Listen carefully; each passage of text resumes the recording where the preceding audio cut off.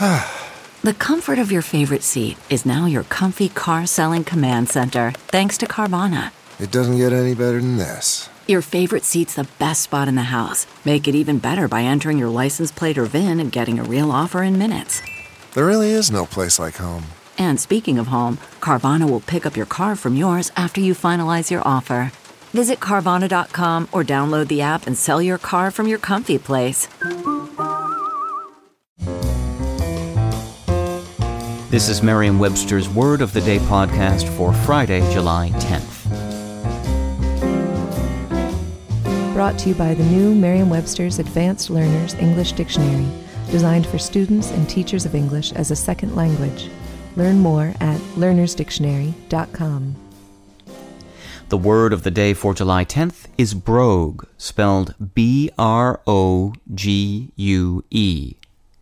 Brogue is a noun that means a heavy shoe, often with a hobnailed sole. It can also mean a stout Oxford shoe with perforations and usually a wingtip. Here's the word used in a sentence. Even though his brogues are scuffed and old, John prefers them to his new loafers. Did you expect brogue to be defined as an Irish accent? You're probably not alone. The reason our definition is different is because brogue has two homographs, that is, words that are spelled and, in this case, pronounced the same, but have different origins or parts of speech.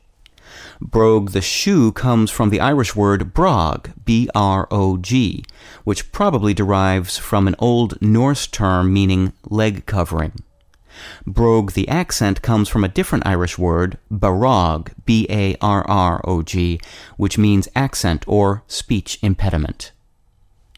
I'm Peter Sokolowski. This was your Word of the Day for Friday, July 10th. Thanks for listening.